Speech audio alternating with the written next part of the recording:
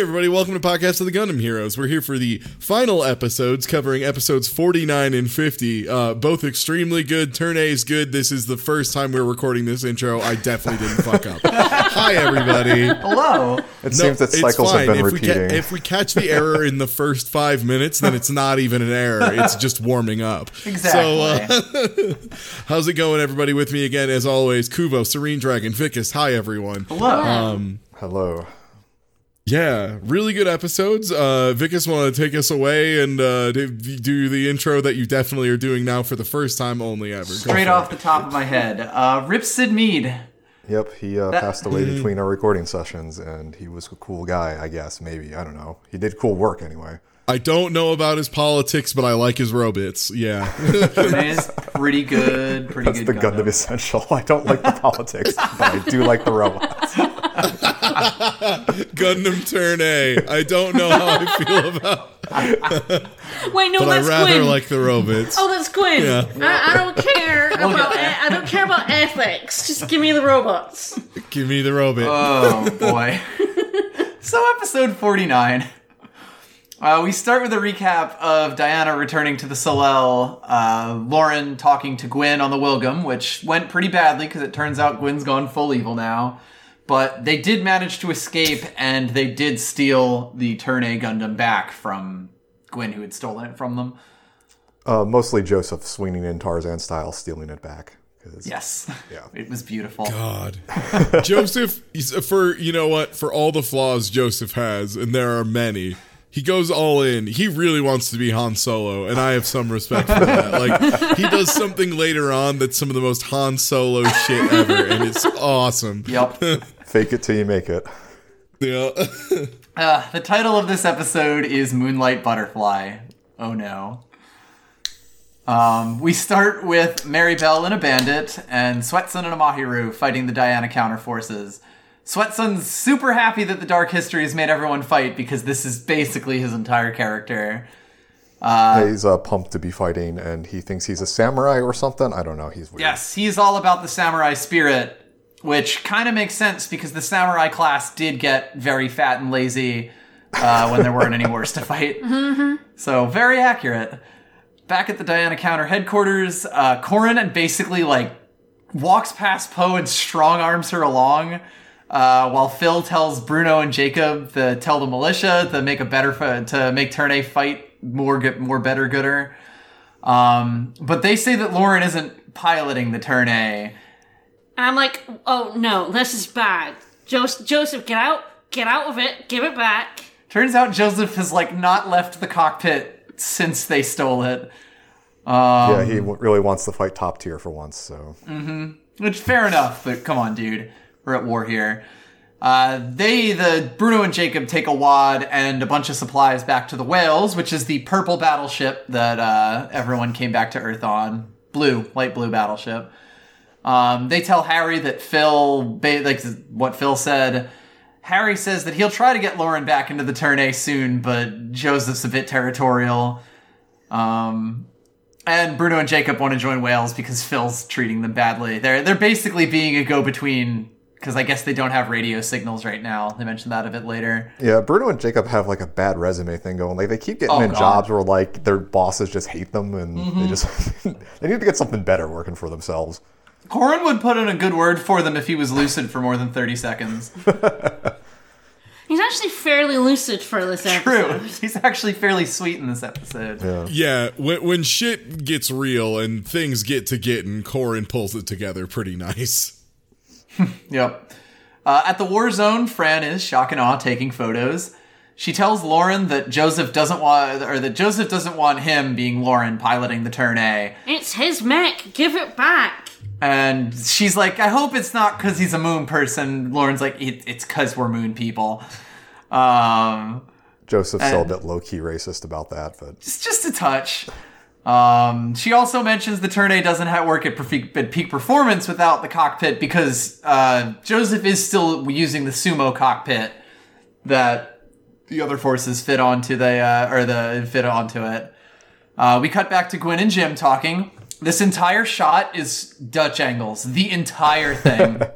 It's so good. Every time they go into his cockpit, it's like that, and I love it. It's the only way they want can to really make get. sure you need to understand the confusion Yes. and madness Jim is going through. So they really Dutch the shit out of those angles. I think it's awesome because like every single time they show him in the cockpit, he has his feet up on the dashboard, and like they so can't good. just fit it without it being diagonally. So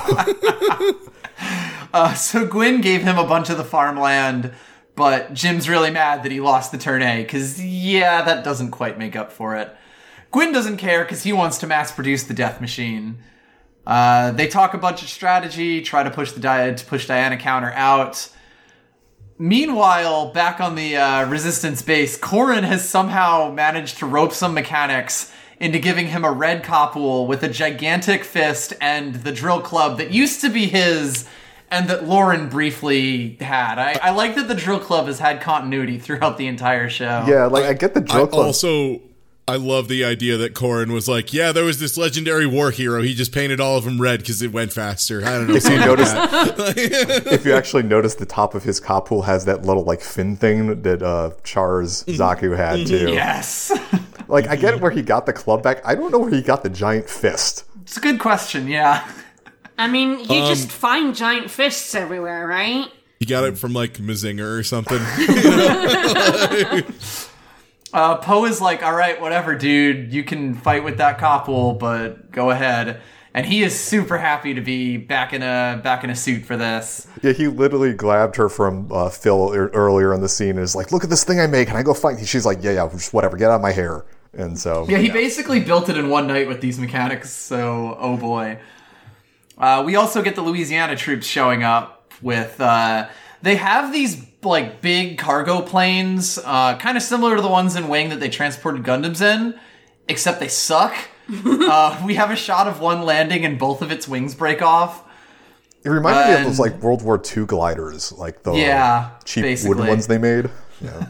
And Maligan and Lily are in a plane behind it, and she's like, boy, this thing doesn't have any of the amenities. Why didn't you put curtains up in the cockpit?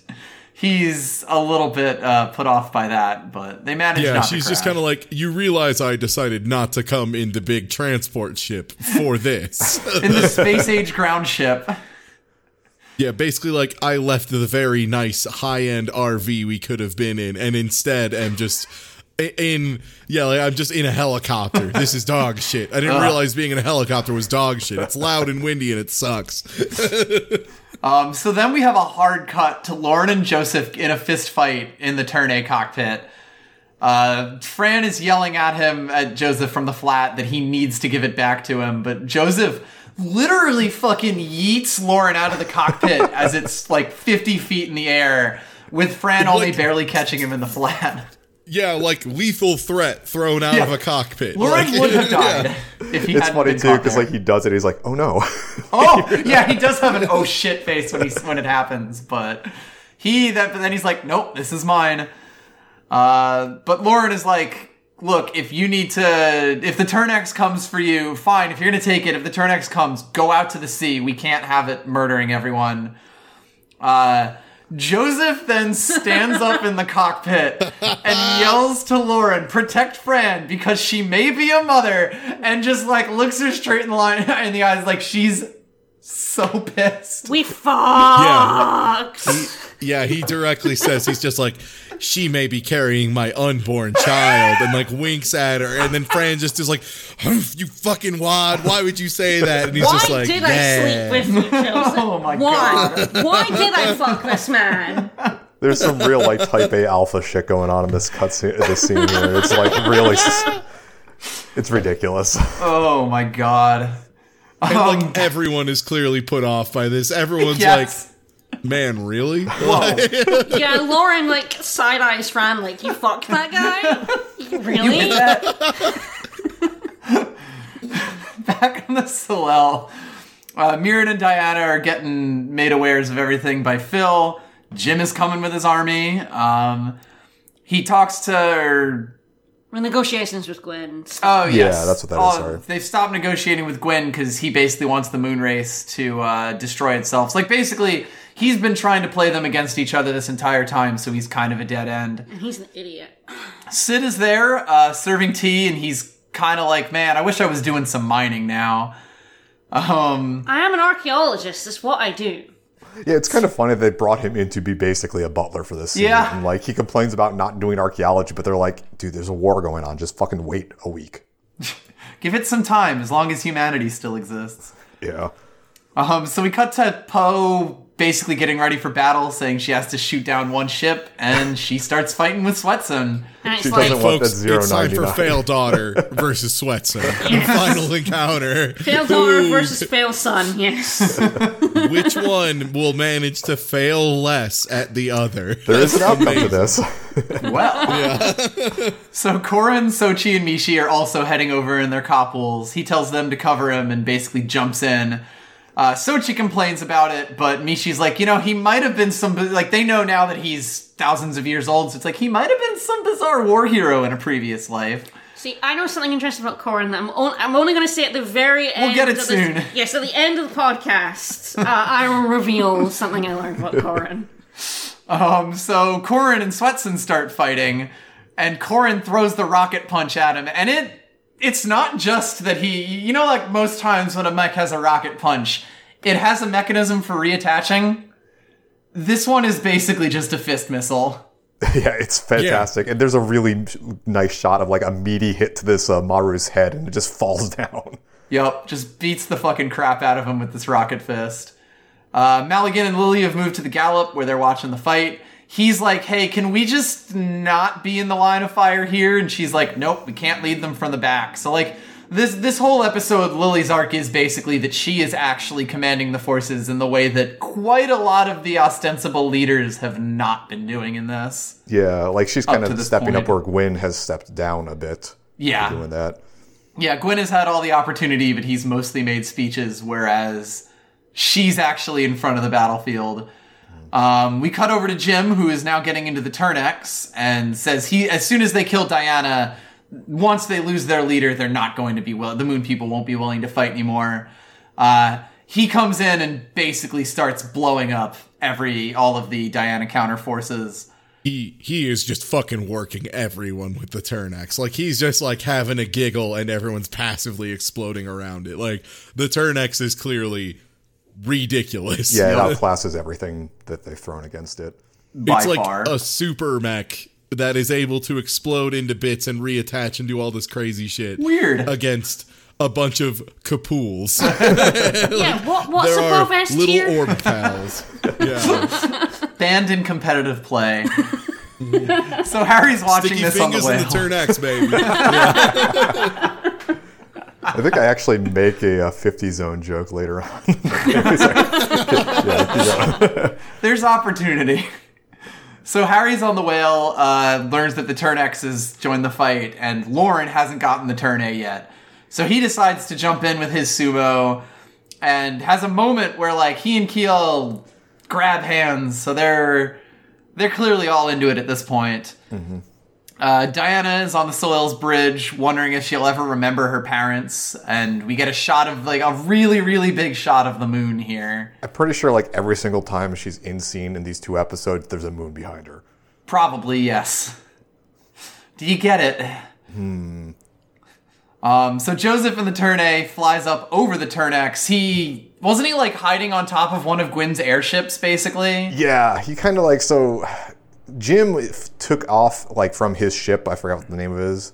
Yeah, Spite, I think. And like he was about to go like fuck up some more shit.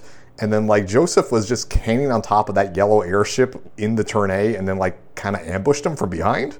Yeah. But Turn-X uses his backpack to block shoot.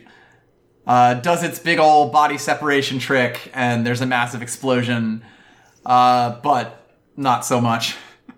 Joseph yells, "I did it, Fran," as he thinks he beat the Turn-X, but Jim's like, yo, you know that people who call out to their lovers on the battlefield are the ones who are about to fucking die, right, dude?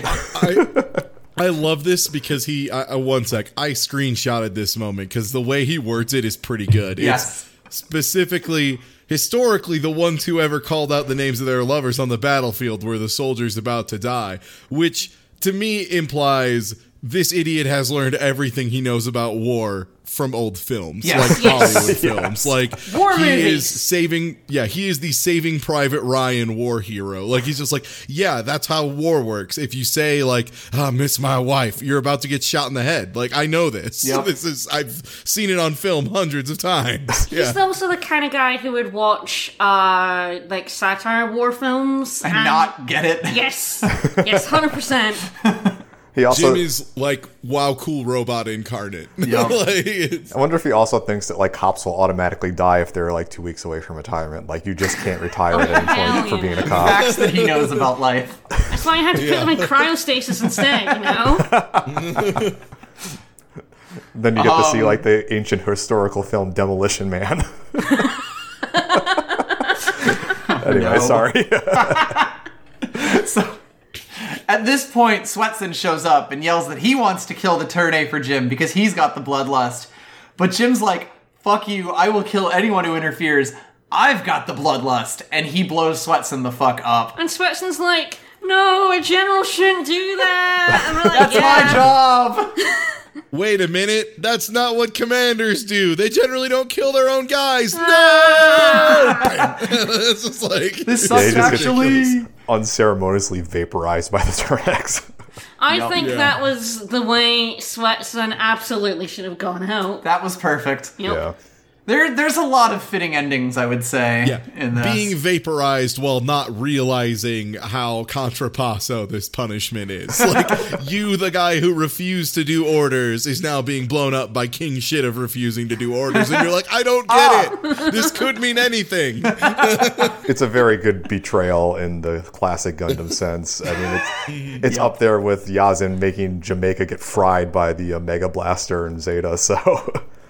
It's a very good... Beautiful. Anyway, sorry. So Turn X, a bunch of Turn X parts grab the Turn A and T-pose it and start electrocuting Joseph. Jim says that he's monitoring Joseph's life force so that he'll know exactly when he dies because Jim is a sick motherfucker. Yeah, And he has his like computer readout of like there's the literally turn a shot of it. Yeah, like the turn A, they're like being connected to Joseph and him being electrocuted, and like Joseph's like shirt using popping the off. bits- Yeah, And it's his like shirt is using- ripped. It's like using the bits of the Turn X to like inject psycho waves so it can like read his life signs and also electrocute. Like, again, they really need to overstate. No, the Turn X is like a sci-fi future hell machine. Like, this thing's a nightmare. Like, Why would you make a robot that could do this? Doesn't matter. why do you have a robot that can detect suffering? Like, it's and not only awesome. can it detect it, it encourages it. Yeah. Like, Down on the ground, Fran and Lauren are watching inside of a flat, but there's not much they can really do to stop this. Bruno and Jacob show up in another flat and say that Harry is coming so that they can do a pincer attack on him to try to stop him. At this point, Jim is completely mad with power, says that the only turn that this world needs is the X, so he's just gonna blow up the Turn A, and is basically like, yeah, Gwen's not gonna mass produce that shit, fuck it. I'm gonna take out all of it. So he's kind of going even further at this point. Harry shoots the Turn X in the torso, though, so that it drops the Turn A. Bruno and Jacob come in with a sweet assist by catching him. Jim gets really pissed and says that Earthlings can't restore the Turn A to its true state and starts, like, firing on them. I do want to point out there's only one Earthling in front of him right now, and that's Joseph. Everyone else, He got beat good. everyone else is Moonrace. I think it's been like the Earthlings in general, since like the turn A still kind of belongs to the militia in a way. True. It's fighting Yeah. for Earth. Yeah. It's great. I just love that he's like, you Terrans, and I'm like, technically Terran. Just one. Just one. I really do like to that now that we've seen the Turn X show up and start swinging around a little bit here and there. One really clear difference that they make is they kind of show that the Turn X is like way more warlike and brutal and just kind of all over the place. Whenever they have their beam sabers out, like the Turn A is like a single straight line, you know, very clean, like saber kind of thing. And the Turn X's is just like a big flowing mass of just crackling mess, you know, kind of thing. Yeah. Like it's Yeah. this huge, big laser beam that's just clearly just shredding whatever the fuck it hits. All Like, of the it's- weapons just say collateral damage in big letters. Yeah, I think exactly. Yeah, the Turn X is reckless and damaging and brutal, whereas like the Turn A has literally any form of subtlety in its movements. Yeah, I think that's also like kind of an homage to both like the Sazabi from Char's Counterattack and like the Epion and stuff. Like they all the Char like big bad guy suits have generally had beam sabers that they've been like huge and just like overpowered. So. So the beam that Jim shoots actually misses the Turn A, but it hits the Wilgum, which fucks up the bridge, something awful. A giant rock shard hits the chair, hits the captain's chair, and there's a quick shot of Gwyn going, "If I had been sitting in that, I'd be fucking dead." And we were like, "Yeah, good. I wish you were in that chair, Gwyn." But Gwyn, just for the first time, has to grapple with, holy shit, war kills people. Oh man. Like it's also if he was being a proper leader, he'd be dead now. Like the show is not being subtle about all of this. Yeah. About how unready Gwyn is for actual leadership. Where are we? Oh yeah, and Harry, Poe, and the Royal Guard surround the Turn X, trying to disable it with their sumo eye fields. And Harry's like, even if I die, I am going to fucking kill you, Jim. Because the eye fields take life force. Jim's like, "You idiot, you moron, you're just making me stronger." Keep honking, I'm reloading. Yells Jim from the cockpit. And of course, at this point, the Turn X drains all of their energy, and he activates the Moonlight Butterfly. So rainbows start enveloping the sky. We get a bunch of reaction shots with Maribel and Poe both being surprised. Maligan and Lily don't actually understand what this is and think Jim's just putting on a light show. Bruno and Jacob are really confused at this, but Lauren is basically like, "Yo, could you put my fucking cockpit in? I need to do something about this." So they start working on that. I have to go. This is real bad, actually. I need you to jumpstart my car for me, please. I need to get to work. Yeah. Also, I gotta say they've had this like theme of like the sky lighting up and it being, you know, day at night or whatever during the nukes and all that. And they do an effect for the Moonlight Butterfly that's just like, oh, this is otherworldly bad. Like it's very beautiful and mysterious, but oh no, like this isn't a thing that the sky's supposed to look like, huh? Yeah, it's a really cool effect, yeah. So back on the Salal, Mira, Phil, and Diana are completely horrified.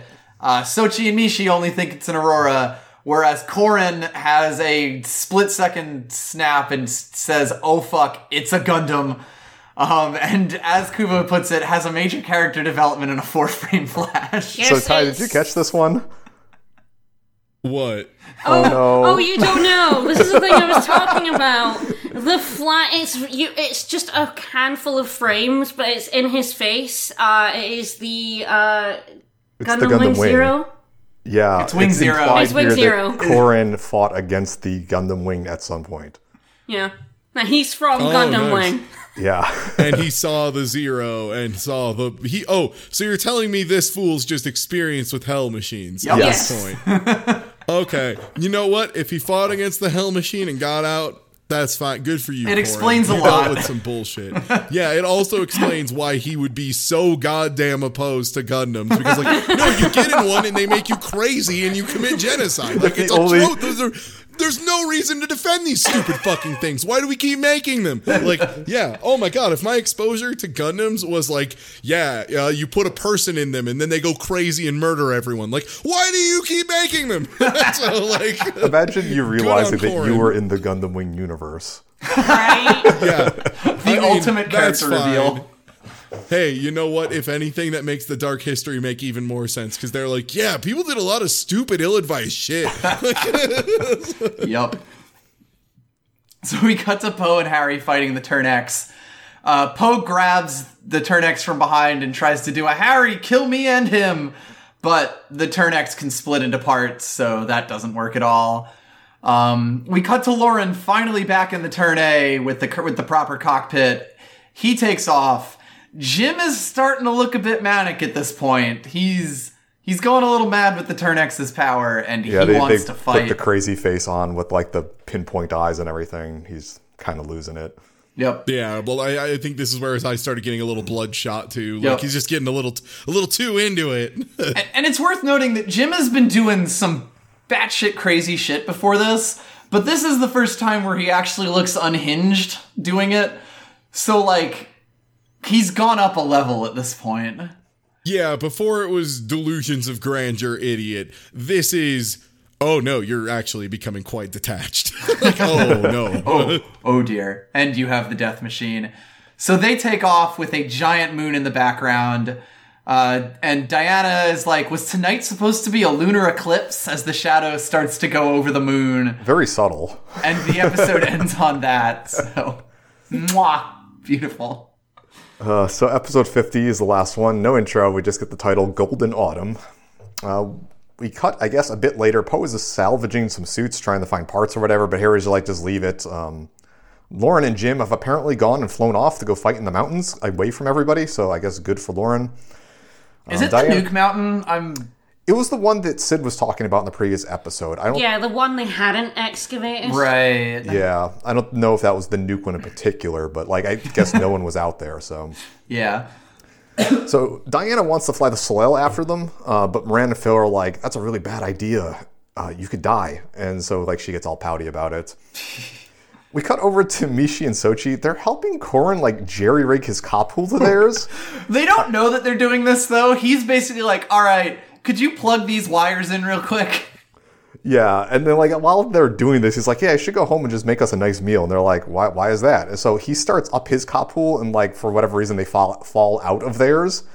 And they're like, "Wait, you can't be planning to go on alone by yourself." And he's like, "You need to tell my descendants or our descendants about how we were soldiers or something like that."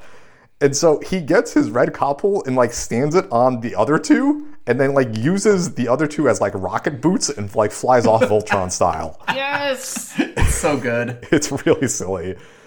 Amazing. We cut to Bruno and Jacob. They're hearing like Corin talk about this on the radio, so they go after him. Fran is in the process of taking Joseph, who is like hurt and kind of unconscious, back to the whales for medical treatment. Yeah. And she continues to chastise him for being a huge jerk and idiot for doing that. Yeah, I mean... And for saying that they boned down to everyone. Right? She's like, It's why not so much did he I said that bone they this boned, idiot? it's the way he said it. Yes. We cut to Lily in the Gallop. Apparently she got into that thing. They're trying to get the radio working, and they eventually do end up calling Keyhill on the whales, like apparently at full volume, which is very loud for them. I don't know. Everyone yells about, God, why is she yelling? Yeah.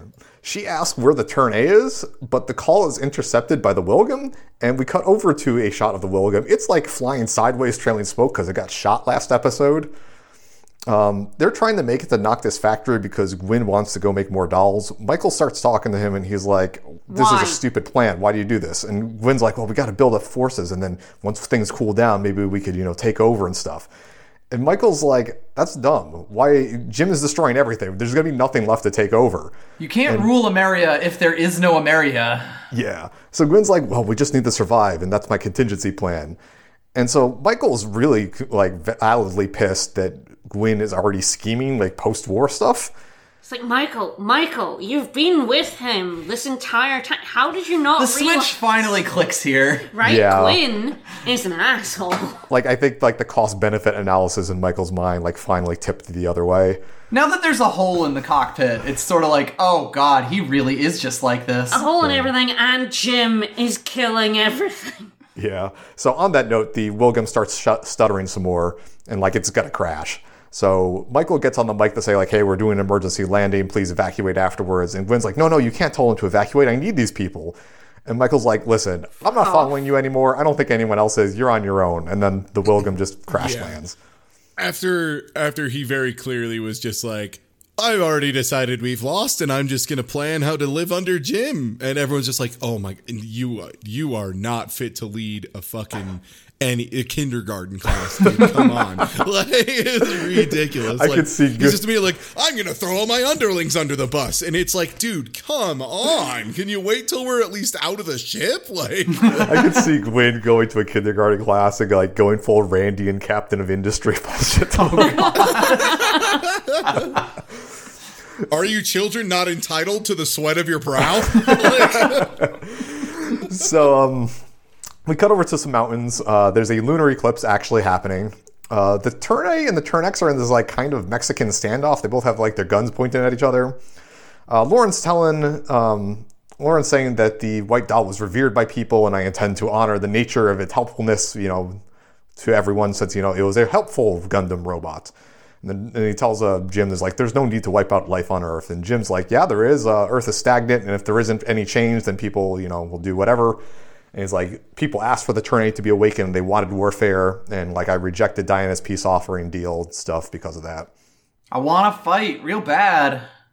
So yeah, Jim just wants to wipe out everything and just kind of start over again in his own new era. I'm sure that'll work beautifully, Jim. Jim is in his manic phase right now, so... Yes. This entire episode, Jim is in his manic phase, and it is so good. Because he's a fucking idiot. Obviously he's not thinking about a whole lot, so... Yeah, they're interrupted by Maribel. Maribel starts, shooting at both of them, and Jim's mad at her for interfering because he wants his one-on-one fight. She thinks that, he needs her help to fight the Turn A because Jim's not, This is an interesting scene, because she's basically I am basically the one who did all the fighting for you before this. You sure that you can handle this?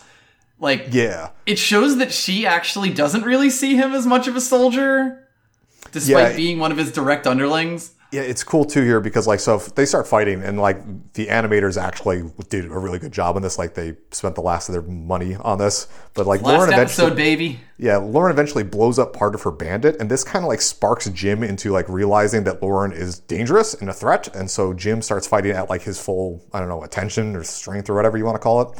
And he blows up part of the Turn A shield. And she actually sees it. It's oh wow, you can actually fight. I'm surprised. Wait, this is cool. Whoa. Well, you see, when you were studying other things, Jim was studying Blade. So the Turn A and Turn X fight a bit. They have this climactic sword clash, and they get in each other's grills. Both suits start to turn on their moonlight butterflies. It starts just coming out of their backpacks. And there's these gigantic alarms going off in both of their cockpits, and both of them are panicking because neither of them want the full moonlight butterfly to be going off. We don't want the full apocalypse here. Yeah. But and it's either very close or it may have already happened, but if someone immediately just mentions oh, we can't let these two stalemate. It's what? If they stalemate, they will turn the thing on. What? We can't have that, folks, because that's what's happening. They're both kind of stuck, and all of the emergency backup we must win systems are turning on, which unfortunately apparently includes the real bad times. The apocalypse machine. Yeah, so Ty said, they're kind of in a stalemate right now, so Jim asks Maribel to back him up. And so she goes to go shoot the Turn A, but Corin arrives on his rocket-powered copwheels. He rocket jumps off the copwheels and then just bashes Maribel's bandit's head in. Screams about bashing the head in as he does it. It's very good. As you do. You have to yell your super move's name when you're doing your super move, so... Gonna break your windows! Blam! Nice, get him. So Corin then goes on to yell that he needs to break the two of them out of their deadlock or the dark history will repeat itself. He jumps up, does the spin move, and yells, "I'll hit its crotch with my rocket punch," and then proceeds to hit its crotch with his rocket punch. So he fucking punches the Turn X in the dick. But the way he's facing it from behind, it causes the Turn X to shift a little bit, and then part of that moonlight butterfly just hits his coppool and slices it in half, really. And it just deletes half of it. There is a it's a very clean divide. If you've ever seen Full Metal Alchemist, where Gluttony starts shooting, basically is just consuming everything in his space, replacing it with void. It's that kind of thing where it's just there was ship here, there's no longer ship here. It's just, and there's no in between. There's just frame 1, ship, frame 2, no ship. Yeah. So as his coppool starts to explode, he says that the Turn A should build the next era, and then just goes out in a blaze of glory. Rip Corin. Yeah, I did not expect him to make it to the final episode. When he first appeared, I was not expecting him to stick around. To be fair, I wasn't really expecting Bruno and Jacob to stick around in there. I kind of expected that whole crew to sort of... disappear? Yeah, like episode 20. Yeah, as an aside, I think Corin's an interesting character because you expect him to be an Act 1 mini-boss kind of guy antagonist who just fucking eat it. But he actually has a full character arc all the way to the end, so... Also, he doesn't just like show up and be predictably a villain and then go away and then show up later and be predictably a villain. It's like he gets beat up real bad once. It really loosens some marbles. And then he just is like this really weird character for like a lot of the series. Like he's just very bizarre. Like Corran kind of doesn't fit it. Like it almost is like a Waiting for Godot kind of thing where he's just like weirdly clairvoyant, or not clairvoyant, but he like weirdly lucid on occasion, but most of the time just is nothing. You know, it's just kind of like, I like hamburgers. It's like, yeah, it's also cool because like in the intro he has the bloodlust, and then after he gets his ass kicked, like he kind of reflects on it, even if he is in a insane sort of way. So yeah. But going back to the explosion, after he explodes, both Jim and Lauren just kind of go into the new type zone for a second. Like there's this white background. Yeah. And they have this like conversation with each other, even though it's like kind of a time, I don't know. But Jim thinks that like, fights like this awaken people's battle instincts and push people to be their best. Dude. Yeah. And Lauren says like, well, maybe animals, it's how that works, but humans can develop their own history and move past their fighting instincts or whatever. So the two suits at this point are like kind of grappling with each other. Wrestling. Yeah, they're wrestling. And the Moonlight Butterfly is still coming out. Still happening. They still can't stop that. We cut briefly over to the whales. Soji and Michi are checking in on Fran and Joseph, who is now getting medical attention. Diana gives an order. She's like, okay, the Soleil needs to use all of its power to make a barrier to block the Moonlight Butterfly, or this is going to get out of hand real quick.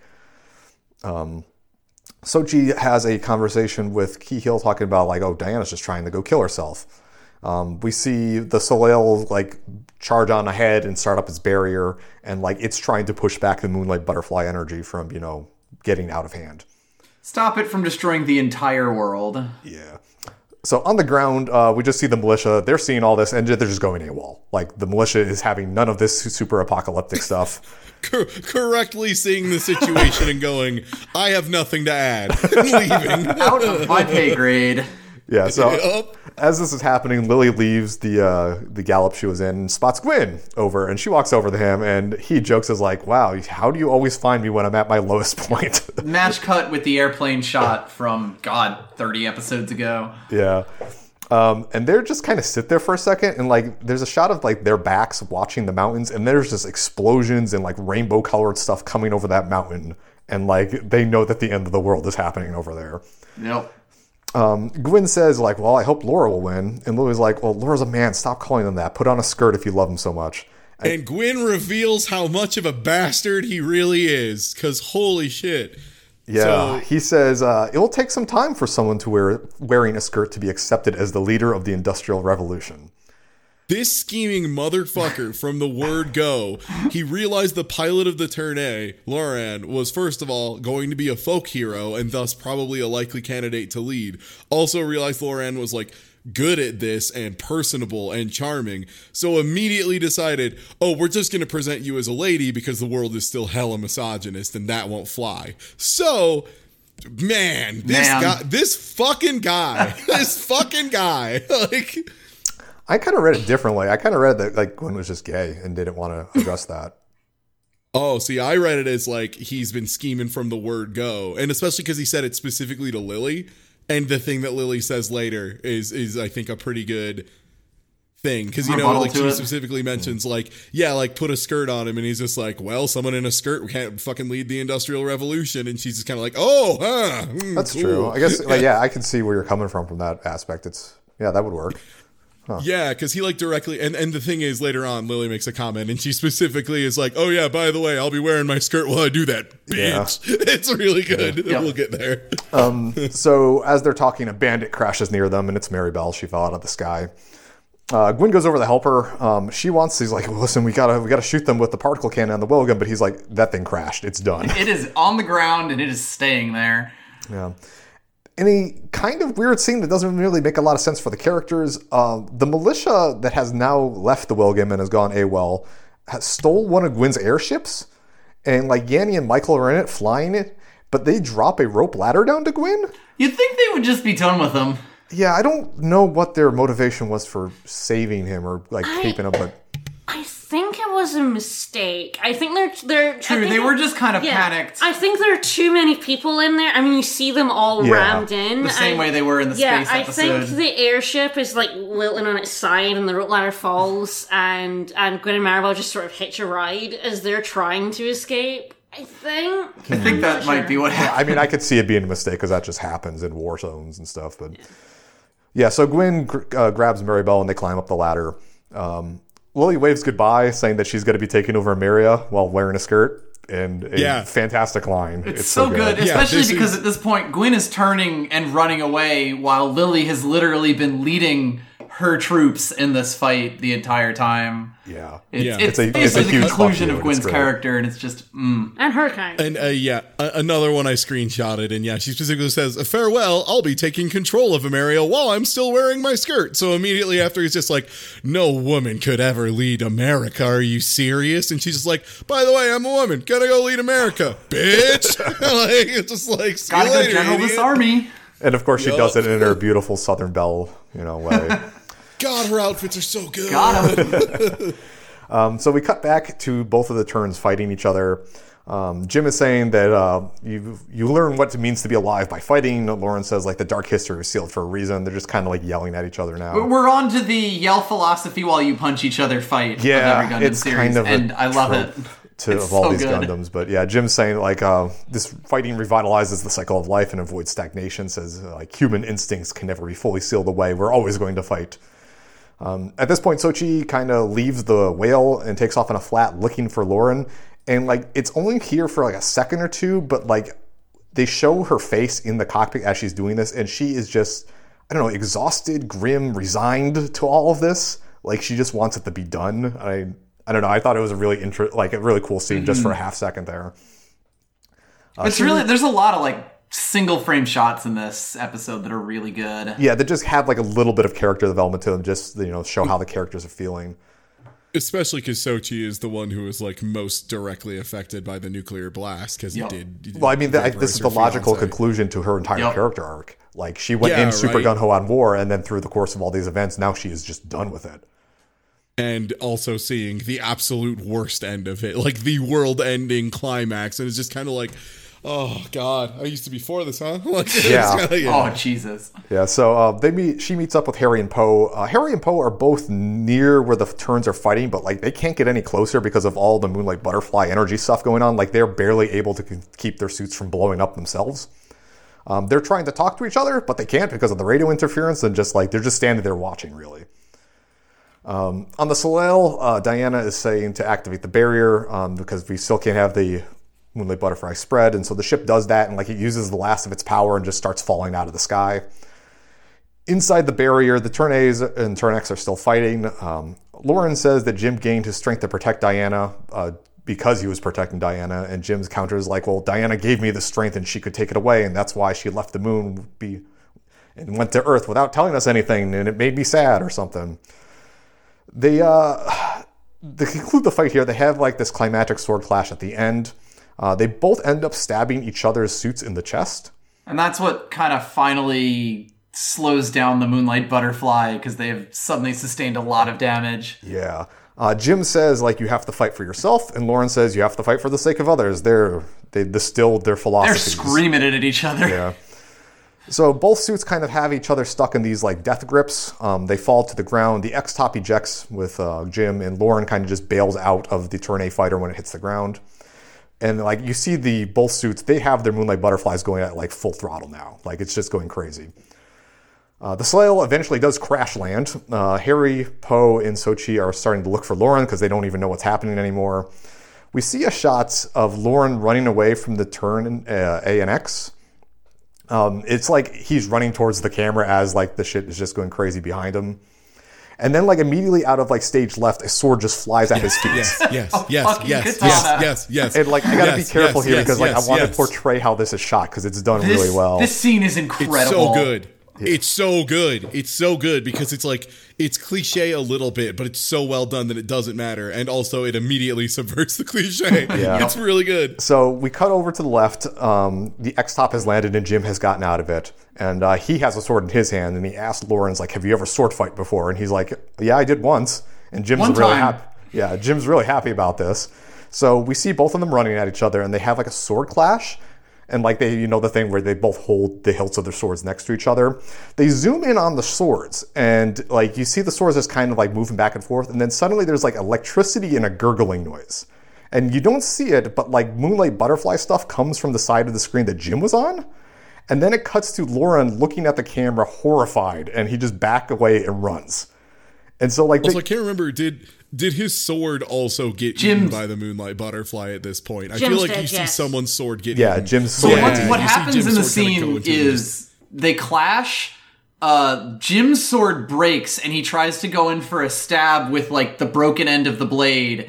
And that's when that's when the Moonlight Butterfly hits him. Yeah, and like the way Lauren reacts to just like, it looks like he has just been disintegrated. And, a human being just melted in front of him. Yeah, so Lauren just fucking books it. He leaves. We see a shot of the out-of-control Moonlight Butterfly turning everything around with the sand. The two suits have enveloped themselves in this energy, and we see Lauren just like running full tilt over the hills, where he eventually falls into Sochi, the flat that Sochi is piloting. She picks him up and he's just exhausted. And she comments that like the two suits kind of look like an egg. And so we see a shot from like half mile away. I'm like, Sochi, have you not seen all the butterflies? Yeah. I don't know if that's a mistranslation. It's a cocoon, yeah. Clearly a cocoon. That's a weird egg. I didn't know butterflies came from eggs. Oh, well, I'm Sochi. I don't really know a lot of stuff. Good enough. I mean, on a technicality, they do. But anyway. Yeah, so the shot here is the glowing cocoon under a full moon. We match cut that full moon to a full moon over the Soleil. Phil turns and tells Diana that the turn A and turn X reactions have ceased. And Sochi has picked up Lauren, and she just falls back into her chair completely exhausted. God, and so like, the one thing I want to say about this is I love the way that Jim goes out in this, because he had all of these delusions of grandeur about being the almighty warrior prince at the end of this, and his mech fucking falls apart. He throws a sword at Lauren, and neither of them know how to sword fight, clearly. Like, it's really awkwardly drawn.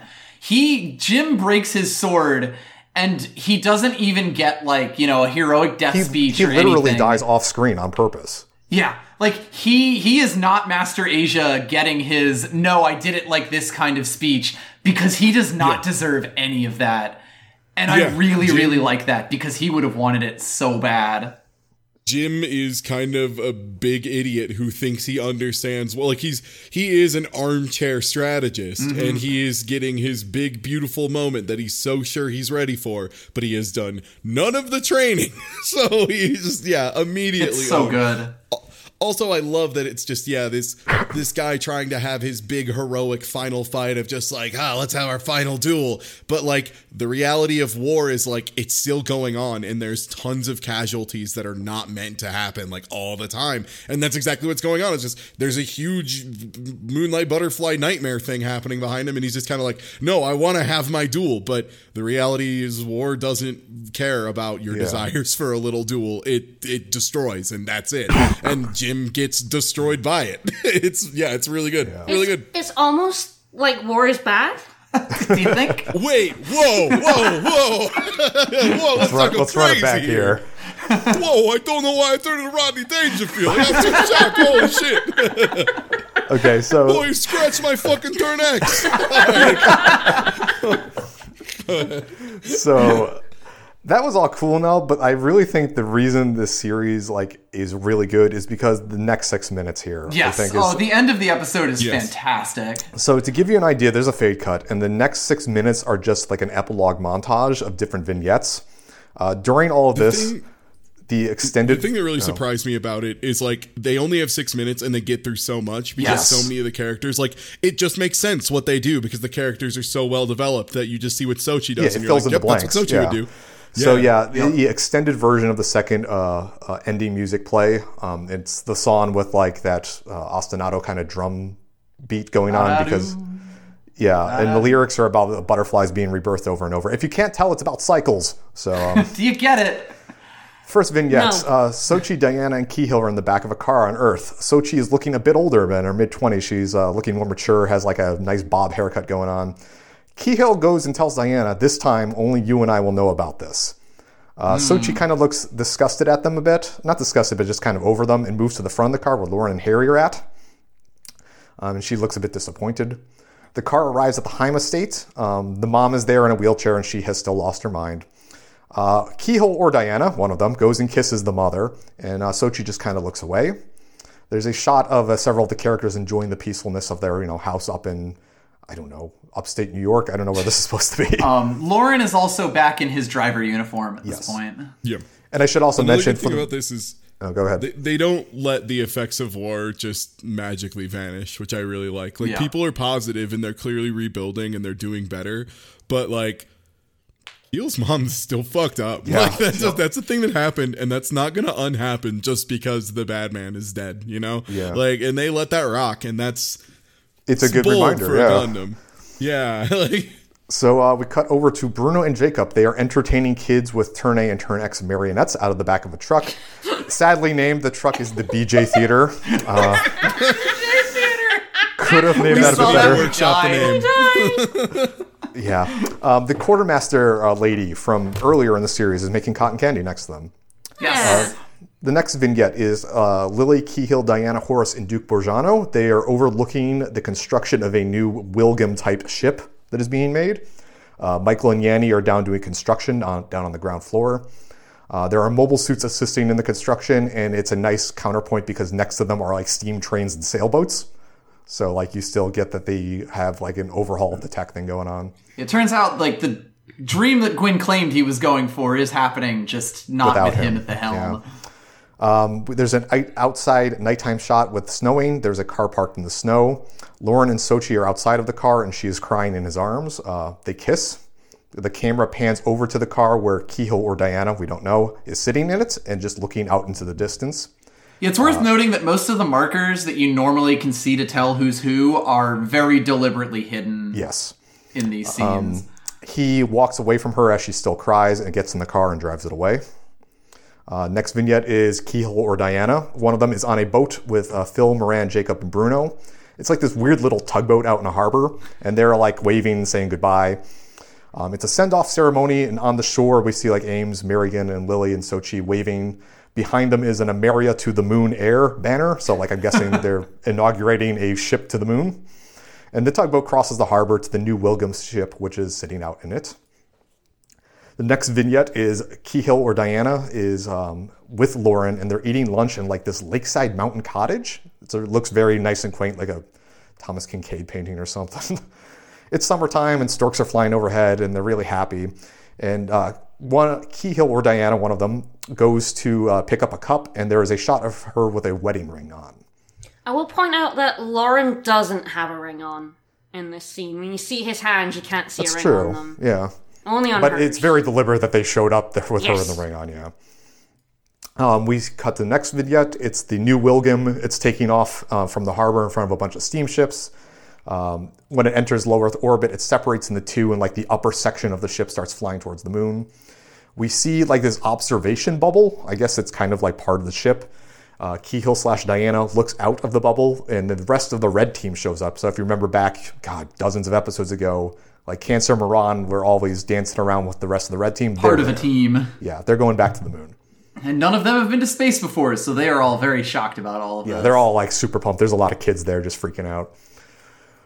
Next vignette, Fran is getting into a truck and telling Joseph she'll be back for dinner. Joseph has a kid on his back. Next vignette. Well, yes, they did in fact. Just FYI. God, and Kubo, you really nailed it with that scene wouldn't have worked if it wasn't pretty clear that Fran was not okay with him saying that. Like, she's carrying my unborn child, maybe. And Fran's just like, oh, fucking come on. Okay, going back to it as an aside, like if he had said she's very special to me or something, perfectly fine, understandable, acceptable. Yeah. But saying she's carrying my seed, it's like, oh, come on, dude. Yeah. And then he leaves and she's like, what, you're not even going to kiss me goodbye? Fucking asshole. Yeah, I forgot about that too. Yeah, she says you're not even going to kiss me goodbye. She's so good. Going back to the epilogue, next scene is Poe and Sid. They're backpacking the Grand Canyon. Yeah, it turns out now that Joseph's retired, Sid needed a new friend. Yeah, so Poe's just hanging out with him. Next vignette, Keith, Verilyn, Annis, and a new, very small child they're in a truck in the city. They're driving around, dodging some streetcars. They pull up to a bakery that's Donkey Bakery, and the worker is putting finishing touches on a new sign. It turns out Keith fucked too. He didn't yell about it though. No, he didn't, and like that relationship makes a bit more sense. But cutting back, the new Wilgum ship is landing on the moon. Diana is giving a speech to the moon citizens, saying that she's returned, that she's there to lead them again. Next scene is Mishi is running after a pedal-powered plane. It looks like that one that crossed the English Channel. It's very obviously an homage. And it is flown by that redheaded dude she was flirting with in episode 46. Yeah, I'd forgotten that was where he was from. Yeah. Ferdinand. As it starts to fly over the horizon, its wing breaks and just kind of crashes down into the ground, and her dad laugh and chase after it. Next scene, this one is kind of harsh. Nighttime. So she's in her house at the Heim Mansion, and she's looking through stuff and finds that fish toy that Lauren had in a bag just kind of tucked away, and her eyes kind of narrow. She leaves the house on her bike and starts riding down the hill that Lauren rode down in episode 2. And then, like, in the middle of her just riding down the hill, she just starts screaming, like, primally into the night. She gets to the river and angrily throws the fish into it. The fish floats down the river for a bit, hands up to the Milky Way, and then there's a zoom-out shot of her just screaming. That one's kind of rough. Sochi. Yeah. Sochi. There's a night shot of Gwyn and Maribel. They're on a small sailboat. Gwyn is rocking a mullet in like a pedo stash. It's a look. It's a choice that you could make. Much like all of the choices he made in the show. Yeah, not a good one. He He staring. looks like he's halfway to being Q from Street Fighter Third Strike, to give you an idea of most of the He is still wearing his full trench coat. So yeah. Mm-hmm. And he is just kind of staring out into the ocean while she just kind of looks at him like questioningly. We cut up to the moon. Diana is with Harry in the archive chamber just looking at holograms from the Dark History and just crying. Look, they're not all as bad as Gundam Wing. Don't worry about it. Yeah. We cut to a shot of the lake in the mountains. It's fall now. Lauren is fly fishing while a Kihil/Diana is sitting on the shore. We cut again. This time it is the same lake in the same mountains, but it is winter and there's snow everywhere. The Kihil/Diana is dressed up basically like a babushka, just walking around. Very good. It's like full Russian coat going on. She is wearing so many layers that she is the shape of like a salt shaker. Like just very round on top and kind of just a big egg, just a big warm egg. That's kind of what she's doing. Yeah. Next scene, we cut over to the Turn A/X cocoon. It is glowing and there's heat waves over it and it looks very alien and radioactive and there's like string things coming out of it. I can see why they named it Moonlight Butterfly once I see the literal cocoon it's got going. Yeah. The camera pans slightly over to the right, and there's a small, very small mound next to it. So at this point, the music has faded out. We see Lauren. He's at the snowy mountain cabin, and he's greeting the Kihil/Diana, who has come back from the walk. They briefly eat dinner. Again, Kihil/Diana's back is to the camera. The last shot of the entire series is Lauren closing the door to a sleeping Kihil/Diana, saying, "Diana, my queen, see you again tomorrow." And that's the series. That's Turn A Gundam. Turn A. It's so good. So good. I really like that ending there. And although it's kind of supposed to be implied that they did the switcheroo yet again and Diana was on Earth with Lauren, it's never really conclusively shown. Yeah, I really like the way it does it because it is kind of like, yes, they did switch, and this is what the character, like, this is what Diana would have wanted. But the whole series has kind of left all this open. And the thing is, too, like, out of the whole monologue there, or the whole epilogue, I should say, like, the only person that addresses the fact is Lauren, and it's not like he hasn't been fooled by them before. So. Yeah. Lauren is kind of a dummy. The main one it works for, yeah, I mean, like, hey, let's be real. Lauren's kind of dumb sometimes. I know Keel, like, the big thing is obviously that Keel had a thing for Harry as well. That's true. Especially after. And there is a scene of a Diana character. He's leaving for combat, and she's just like, wait, no, touch my hand first. Okay, you can go now. Yeah, there is a scene during the model after they leave. I think it's the one where Diana's watching the holograms. They leave the chamber, and Harry is following the Diana around. So. Yeah. I do think they switched because I think Diana really wanted to go to Earth to have a peaceful life. That was her whole thing. Yeah, to it's not implied be they put do. in cold storage every I few do years. kind of like the fact that they kind of leave it up. Yeah. Yeah. Oh, they don't have someone turn to the camera and be like, "You see, dear viewer, Diana returned to Earth because she is dying from cryostasis." That narrator from fucking G Gundam shows up and is like, "Who knows what will Now happen?" everyone. So, what did you guys think of the series? It's a pretty good one. It's that was great. definitely one of the best Gundam ones. Yeah, I really, really enjoyed that. I don't know if you have the notes open, but I wrote a bunch of questions down towards the end. If you want to do the book report. Yeah, I mean, I'll start with characters I liked. I mean, Korn is pretty great. Korn just in general across the board. Like, they introduce him as a tremendous dipshit. And he kind of maintains being a tremendous dipshit, but he goes through different phases of being a tremendous dipshit to the end where he is a heroic dipshit in the best way possible. he has some like philosophical breakthroughs while being a dipshit, which is fun. Yeah. It's one of those. It's just like he's like, I have incredibly large muscles, but I could use them for good. Exactly. Honestly, I'll like- take that question as well. And like a character I liked and didn't like is Sochi. No, I agree with you here. I think Sochi is one of the best written characters in Gundam. Like, in terms of complete story arc, I mean, she starts off as a bratty tomboyish kid. Yeah.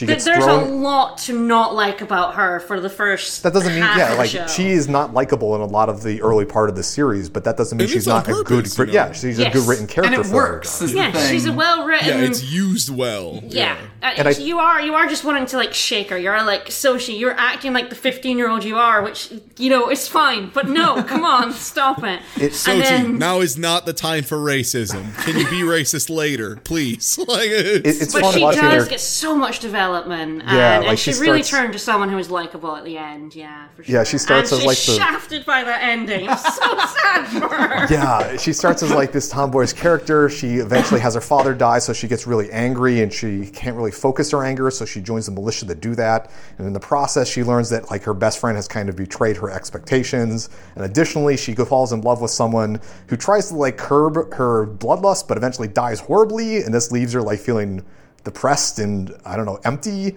And then like throughout the rest of the series, she realizes how big of a mistake she made and realizes to learn that like her entire bloodthirstiness was just terrible and she couldn't go on that's with bad. it. And then like the end of it is she gets kind of shafted from a good ending. And Yep. Yeah. She's I all don't on know. her own now. Like, Lauren left her. Her sister's gone, her sister- dad's dead. Yeah. She's mother's just with insane. her mom now. Yeah. She has no one now. It's so sad. I feel so bad for her. Yeah, the scene where she throws the fish into the river is like the voice actor did a very good job just screaming with like angst Yes. and yeah, It's hard to get a through that one. Yeah, it is definitely not like all the rest of the scenes were like, you know, fairly positive. There were little bits here and there, and then yeah, Sochi, it's just fucking heart wrenching. One of the things I it's just think kind of like, they- oh no, you finally did good, but it was much too late. No, yeah, one of the things I think they did in the epilogue is they contrast like the vignettes between night and day. The night Yeah. scenes are kind of the sadder endings, while the day ones are the more positive ones, and all of hers are at night for the most part. Yeah. So yeah. Characters I liked. This is sort of a, I guess, meta thing, but I really like Bruno and Jacob Yeah. for being like, competent you lackeys. think they show up as like little joke characters who are never going to show up again, but then they end up being just around and useful for like a huge amount of the show, and like they're actually pretty good dudes. It turns out they're not just random Just two- lackeys. Just two guys who are a little dumb trying to get through life. You know, I relate to them. Just trying to As live through the someone who- war. Like whatever's going to I do it. wake up. Yeah, I wake up. I'm stupid. I go to bed. I'm stupid. I wake up again. I'm still stupid. It's a tough it's life, not that but they're I get stupid. through I it. just felt that And they always associated Oh, themselves with bad people. they're kind of dumb, Yeah. and they also. I mean, that's part of being stupid. As someone who is stupid, I can say from firsthand experience, sometimes you misjudge the quality of people. And so, like, I really like these two because they're kind of goofuses, but they're not incompetent. Like they can do stuff. They're just weird, Yeah, yeah. A little goofy. They're just sometimes, trying to get yeah. through a war. It's a fucking war. Yeah. Yeah. I guess I'll go to the next one. How does this compare to the other ones? I mean, we've watched G and we watched Wing. I think I know where this stands between those three. I will say, it actually manages to do the themes it's trying to do, whereas like Gundam Wing dropped them all over the ground nonstop. Dropped over the ground and tripped and fell over them, rolling around in the dirt. Yeah. They somehow also tripped. They already fell over and they tripped again somehow. Mission accomplished. Yeah, god damn it. Yeah, G Gundam. I don't feel like it's fair to compare, obviously, because G Gundam is just its own thing. Film and its own thing. Yeah. It's a martial arts show rather than a Gundam, really. Yeah, G Gundam was someone saying, "What if I don't do a war story just this once?" And that's kind of what happened. I think compared to the other ones I've seen, though, this is definitely the best Gundam I've seen personally. Yeah, in terms of characterization, by far, yeah. It doesn't hit a lot of the political stuff that some of the other Gundams do, but it's character-wise, it's hard for me to think of a Gundam piece that does better characters than this.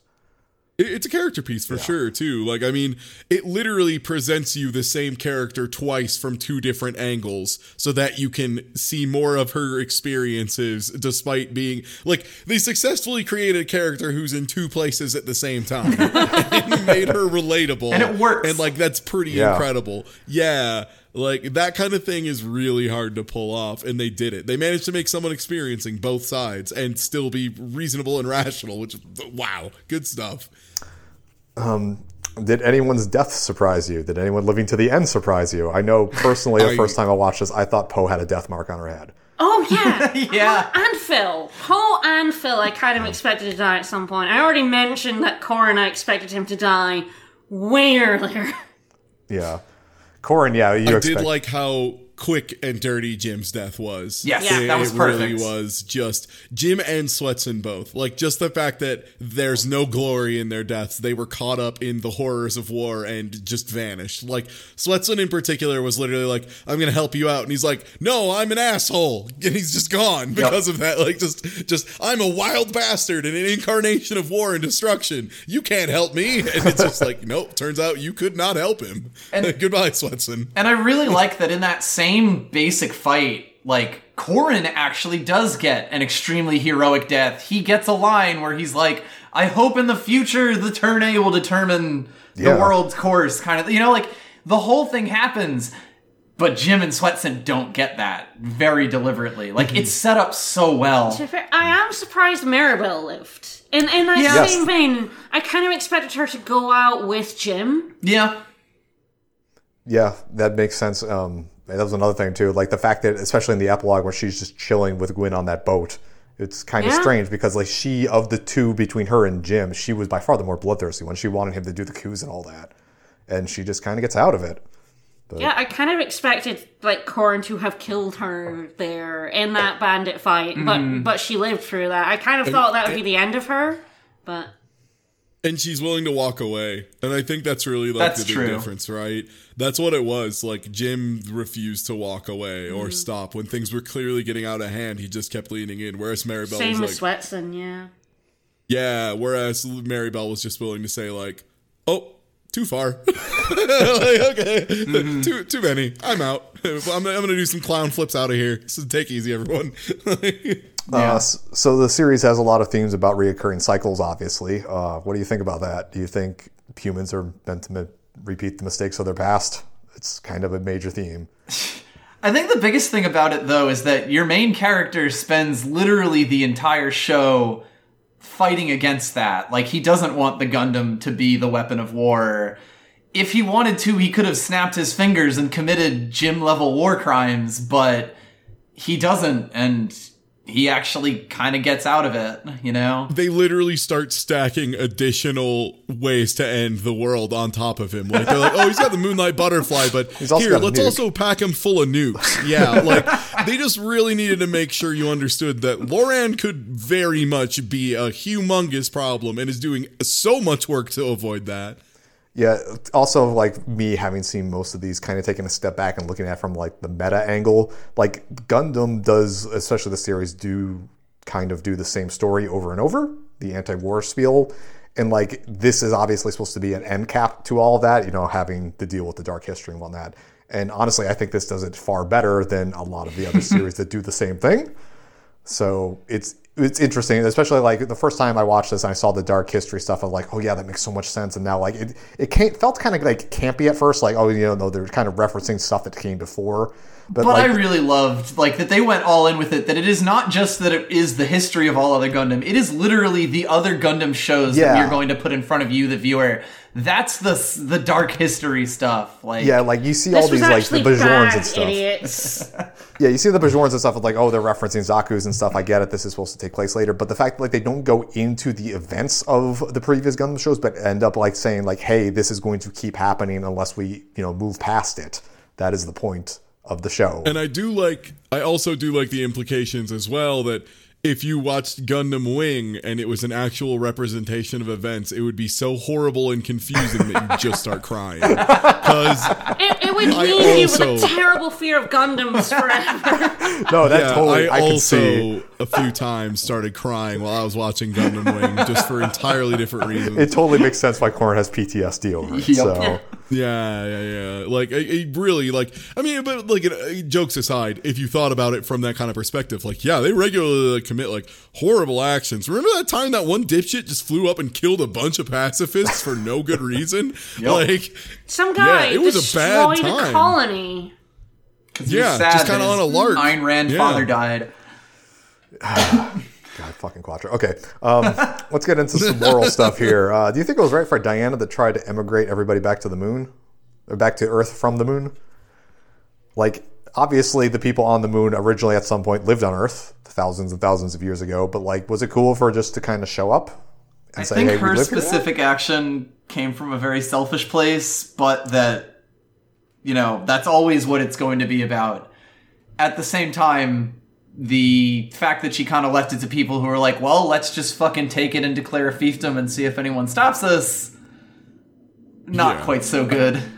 I think the intention wasn't inherently bad, but the handling of it from beginning to end was pretty botched. God, and Phil, what the fuck? Of all people. Phil. Like, between Phil and Gwyn, I don't think Deanna ever stood a chance at making this go smoothly. Yes, to be fair, she kind of picked the worst person. Giant idiots. On Could have Earth. picked Jim.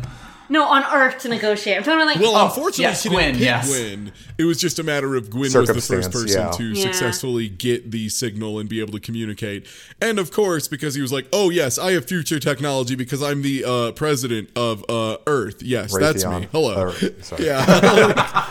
I seem to like, I get what you're saying. Like, she wanted to make the.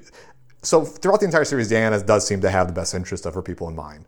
But Yes. she has also said that like she wanted to go to Earth to lead a peaceful life because she wanted to go see Will Game again and just, she didn't seem like she wanted to deal with her responsibilities as queen.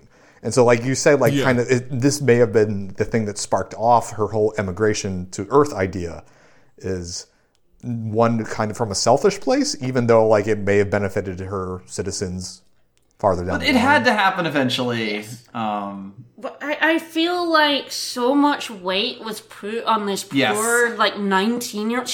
Despite the fact that she's been in cryostasis for hundreds of years, she's 19. young. She's so young. And Experientially. they keep She is bringing her 19. in and out to do these things, and it's so much weight was put upon this poor Yes. girl. Imagine if every 3 years of your life, it's the future went forward 50 years and you had to readapt every 3 goddamn years of your life. For like The world 2 more changed. And generations. people expected you to be. She's basically like a god Yes. to the moon race. She's not a person. Yeah. She's not even a queen. She's like like a an ideal. goddess. Yeah. Yeah. Like, how does any 19-year-old deal with that? Like, ever. She is so put upon that I her also selfish wish would- for an Earth life is completely understandable. Done with this bullshit. So on that point, then, do you think it was right for Diana to swap with Keyhill and do the whole switcheroo? I mean, obviously, Fuck yeah. for the sake of story, it had to. But Absolutely. I mean, personally, it's just a matter of like, that's way too much to put on her. And Keel apparently was handling it really well. Like, whether or not their intentions were good up front, clearly the right person ended in the right position long term, Yeah. So I don't think Diana could have gone back and led the moon people After everything No. that she after did. everything. Harry kept talking about how sorrowful her eyes were and everything. She seemed like she was just over it. Yeah. Like Harry's saying that she's just so full of pain and hurt. I don't think she could have gone back, and I think Kihil can go on. Then there's that scene in the middle of the climactic battle that feels so out of place, where she's literally sitting there like, I wonder if I'll ever remember my mother and father again, where literally the fate of the universe is being decided. Like, that's kind of the level of how over it she of is. Detachment that she has from this. And she still does what she needs to do, activating the barrier to, like, stop the spread of it. But she still cares, yes. But she's clearly tired. Yeah, that's what that last scene before the epilogue is. Like, she just, like, falls into her chair and is done. The weight of the world is literally on her here. And has been on her for hundreds of years.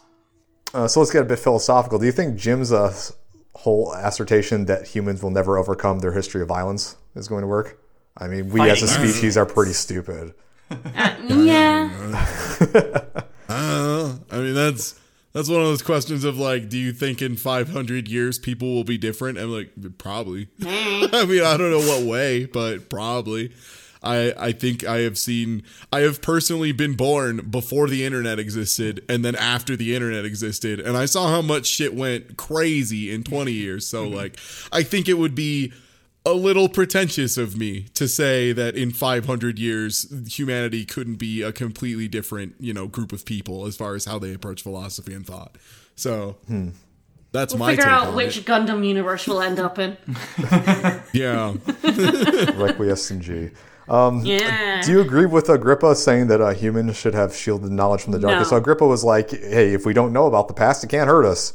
No, Agrippa was an idiot. Because the past is a way of catching up with you. Ignorance is bliss doesn't work on a macroeconomic or macrosocial scale. Like, that's not how that works. You can't just say, like, well, if I just hide information from people, they'll never figure it out. And then 10 minutes later, you're like, oh no, they figured it out. Oh, they'll not make the same mistakes if I just don't tell them what those mistakes were. No. It's also funny that his name was Maintainer. Anyway, Yeah. You get it. It's like the Lando Calrissian, the guy you asked to land on this fave is named Lando. Anyway, what responsibility do you think Sid, Horus, and Zenoa had for perpetuating the war? So these three assholes didn't care about the war. They just wanted their cool tech. Do you think they had any responsibility Silicon for Valley this? bros. It comes up a lot, yeah. Yeah. Let's not think about our Music ethics or anything. ethics. Let's just do, it's the Jurassic Park question. We'll just dig up nukes and killer robots. As long as Gwyn is giving me the money for this, I can't imagine that anything bad's going to come out of it. Like, I don't think any of the three of them, any of them had any particular malice or, want for destruction, but, their narrow-sightedness to unearth new technology, they didn't think about the Certainly implications of it. It's definitely, there's definitely people, like especially in, science and engineering and that sort of thing. I mean, I know a lot of them. Do a PhD, you're going to bump into them. You're going to meet a lot of them. They're awful. Where they just don't think about the concept. They just think, this is cool, and I want to see if it works, and they don't understand Ethics should be taught in engineering courses. Yes, absolutely. 100%. Oh my agree with you God, 100%, please. please. As someone with a mechanical engineering degree, Jesus, please. Hi, Yeah. it's me, the guy who lives in San Francisco and deals with tech bros all the time. Please. Oh my God. Yeah, they just don't understand consequences. At least, from capitalism, from warmongering nature, Well, I like how you get different degrees of Zenoa. As soon as he is 5 feet away from a nuke, it is suddenly completely clear to him. He gets his ethics in all of about 5 seconds, and completely believably so. Yeah, it's interesting too. Nuclear bombs will do that. Yeah, it's interesting too because the three of them, Zenoa switches almost immediately when he sees that shit happen. Sid eventually has a guilty conscience later on, and he kind of flip flops on it. Horus doesn't really ever seem to have to deal with the issue, and he just keeps doing what he knows. He realizes that this one team is fighting for the right thing, and he joins them. But he never really comes to grips with, big picture, I did this. Yeah, he never gets his own responsibility here. He never takes responsibility for giving Gwyn all that technology. Yeah. And a lot of this is just about like, selfish obsessions or selfish fascinations and all that, because that's Gwyn, right, as well. Yep. As Gwyn just also had this.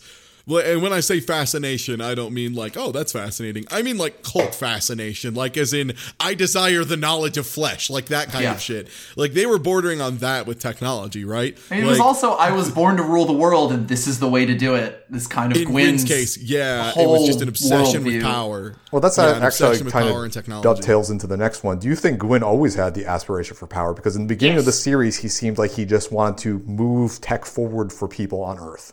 And then, like, as the series progressed and he saw what was at stake, he seemed to have more of these political leanings, especially when he started to negotiate more for... It feels like that fascination was always in him. Because, like, especially if... I did read it correctly, and it was from the beginning he rebranded Lauren as Laura just so that he wouldn't have anyone to contest his throne at the end. Like, that's some deep, schemy bullshit. And that's the kind of thing where, like... another podcast I listen to, really good one, Lie, Cheat, and Steal. It's all about like different con artists and stuff. And a really common thing for them is like, they start that manipulation early just to try and get like the weird status obsession and stuff. And people get sick about it. Like there will be rich people who, have no reason to do this, but will just do crazy shit for like a single small status symbol. And it's like, this is below where you were. Why do you care? And it's just like, people get strange fascinations and obsessions, and it seems like Gwyn kind of was real into this whole President of Emeria thing from pretty early on, I think. I don't know. Yeah, even without the Laura stuff, I mean, the fact is that he does trick Queen Diana into thinking that he has way more power than he does for negotiations. That's true. And he uses that very early on to sort of push his own position in the militia and on Earth and with the Moon People. Which is, again, a super con arty thing to do, of just be like, oh, yeah, no, I'm the boss here. Yeah, absolutely. Tell me everything. Like that kind of shit. Yeah. You say it enough, it's eventually going to become true. And it's also like his position at the start of the show is that he's not actually the Lord of the Territory. He's the wealthy son of the Lord of the Territory. Like, he's been putting all of his money into industrialization, and it really feels like he's always had this unearned sense of importance of himself, even if he is a really personable guy, like, that people do like. It's always kind of felt like it has a bit of a darker side to it. Okay, I got some kind of sillier questions now. Who do you think was a worse character, Poe or Sweatson? The two failed children. How can I choose? Oh no. It's a Sophie's choice. I think Sweatson is worse. I'll say it. I'll be the bold first step. I think Sweatson is worse because at least Poe, like, it was due to losing and she was trying to impress someone else and like there was some reasoning behind it, right? True. Sweatson was just like, I'm fat and mad. Sweatson That's it. That's my just character. Every hedonistic impulse. Sweatson is awful. But Poe lost so many times. For what it's worth. So many times she went up against Lauren going, this time I'll win. And every single time she lost. For what it's worth, Sweatson never Poe knowingly didn't shot fucking at die a bootlicking. Is the other thing too. Like, think about it. Sweatson died licking boots. That shit sucks. Like, how's that leather taste, motherfucker? Oh, like laser blade? That sucks. Like, yeah, but Sweatson never like knowingly fired at a nuclear bomb. So Poe fired at a nuclear bomb and she committed treason. Poe committed treason. She shot at her queen. Poe also cried over the treason aspect when she shot at her queen. Yes. Oh my god, they're both so awful. Maybe Swetson's less bad because at least Sweatson is dead. There you go. It's true. Poe was never convicted of all her war crimes. She's off doing archaeology now. That's a good question, too, because episode 2 or something, she goes up the Phil and she's like, I know that I'm going to spend 15, 20 years in the slammer for this. Does she ever have to pay that? Because, like, the epilogue just shows her hiking out with Sid in the Grand Canyon, so... War's a crazy time, I guess. Huh. Okay, this one is, I think it's going to have some good debate. Which is the worst way to die? And for a nomination, I have Goonie with the nuke to the chest, Teedith getting shot in the head while being judo throwed, Will Game, who had both arms and head of his mobile suit chopped off before losing his arms through the front cockpit, Mei, who got karate chopped on the side of a ship by a mobile suit, Jim, who was destroyed by nanomachines, Cancer Moran, who floated back to Earth without any food or oxygen and then presumably burned up, and Kotal, who just had C4 to his chest. I'm gonna go with Cancer Moran. That's Same. Like, horrific. Starving to death / suffocating, While depending on re-entry. which system goes first. As it gets hotter and hotter. Like, I mean, at least it went out with dumplings and booze, though. like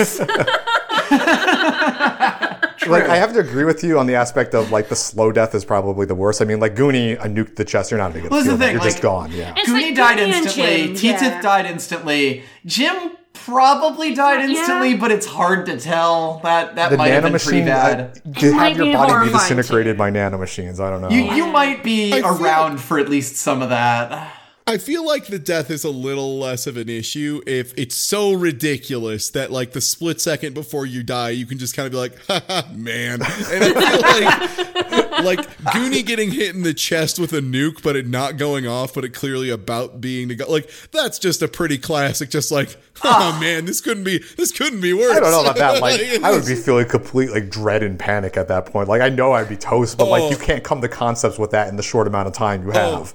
For me, I would just have a laugh. It would absolutely just be like, well, that's it. Like, it's not getting out of this Goonie one, didn't folks. know what a nuke Yeah, was. the thing is, he didn't know what the nuke is. He got thinks caught it's a on the ground. conventional explosion. Yeah. Yeah, he didn't really know he was gonna die until he was vaporized. I do so. feel like if you knew it was a nuke that was about to go off from you and you had no choice, you kind of make peace with that because there's no running in the world that's going to get you away from There's that. no But way you're getting out of this if pickle. you think it's just a big explosion, it's like, oh god, is there some way I can do something about this?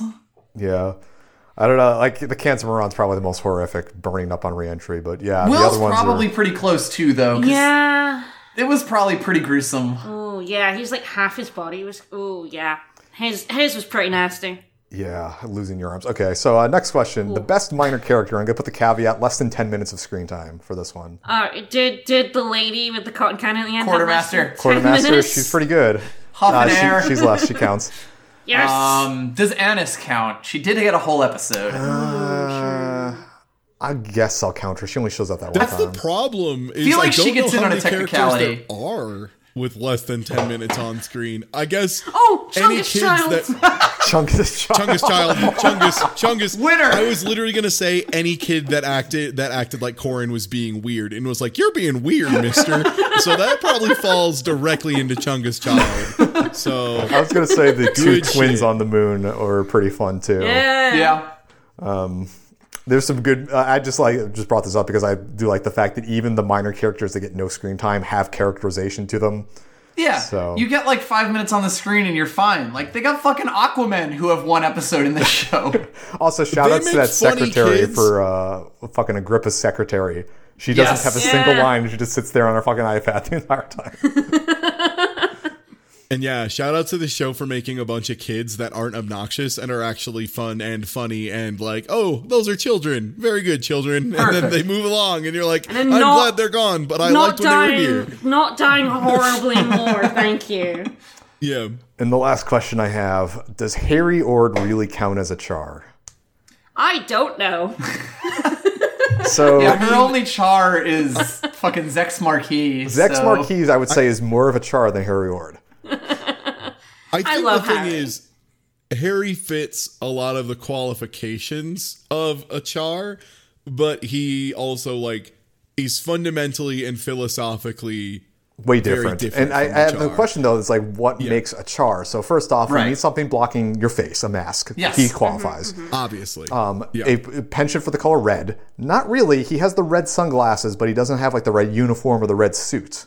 Yellow, if anything, is Harry's Argyle color. is definitely Yeah. Harry style. Gold. Yeah, gold and Argyle. The char has to have like a inflated sense of self-worth, like a superiority thing going on, which he does. I'll give him that. He has a little bit of that, but to it's be also fair- in check and also earned. He's He's awesome. actually that good. He's Well, I mean, that char awesome. is good too. So Well, yeah, char is also that good for what it's worth. And one thing I will say, needs a special variant on a suit of the general fleet that is somehow True, yeah, he's faster got or that. stronger or something. And he's got that because he's got the gold sumo. Yeah. He has to have like an antagonistic and almost pessimistic outlook on the world, which I don't think.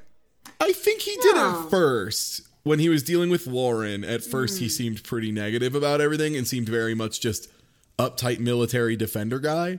And it was just kind of, he humanized over the course of the series. I don't know. I feel like that's one that Harry just didn't really have that, probably because he was under a leader that was actually good, as opposed that to... does help. Yeah. Thinking of all the other Chars, they don't have a great track record with picking the winning side. Leadership. Yeah, I was trying to remember, what was that one guy's name? The guy who built the Epion and was like a big loser? Oh, Trey Kushranada, yes. How could you forget our boy Trey's? Look, his war ended all wars. That's why this show doesn't exist. Trey's let a baby drown itself, Kushranada. I mean, if it makes the baby stronger, if it dies, Trey's Kushranada. Yeah, so I think that's more of a it's kind of like how people go to see films for the actor, but who the director is a much clearer indicator of the film's overall quality. Maybe it's kind of that kind of thing. That's all the questions I had, unless you got anything else to talk about. This show was great. The show is very good. The show's really good. It's one of the best Gundam shows.